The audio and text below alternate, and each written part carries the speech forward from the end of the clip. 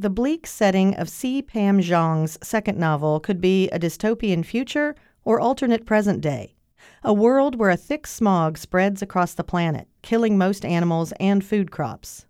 In Land of Milk and Honey, an Asian American chef is stranded in England when the U.S. borders close. She's trying to build a menu out of the only plentiful foodstuff left on Earth, a substance derived from mung beans, soy, and algae. So our unnamed narrator applies for a job at a mountaintop colony in Italy, where an Elon Musk-like character has established a haven for the uber-rich.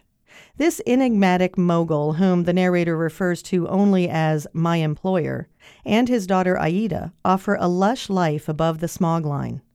Produce grows plentiful here thanks to seed banks and sunshine, and laboratories bring livestock and all manner of other creatures back from extinction.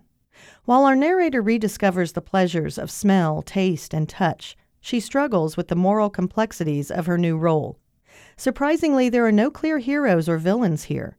Aida explains that the biobank uses investors' money to create sustainable ways of feeding the world, and redistributing the wealth would destroy the future.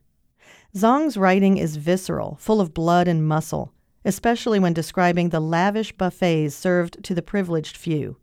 Zhang's debut novel, How Much of These Hills is Gold, was longlisted for the Booker Prize. Land of Milk and Honey is a spectacular, delectable follow-up that establishes her as a literary force. For KMUW, I'm Suzanne Perez.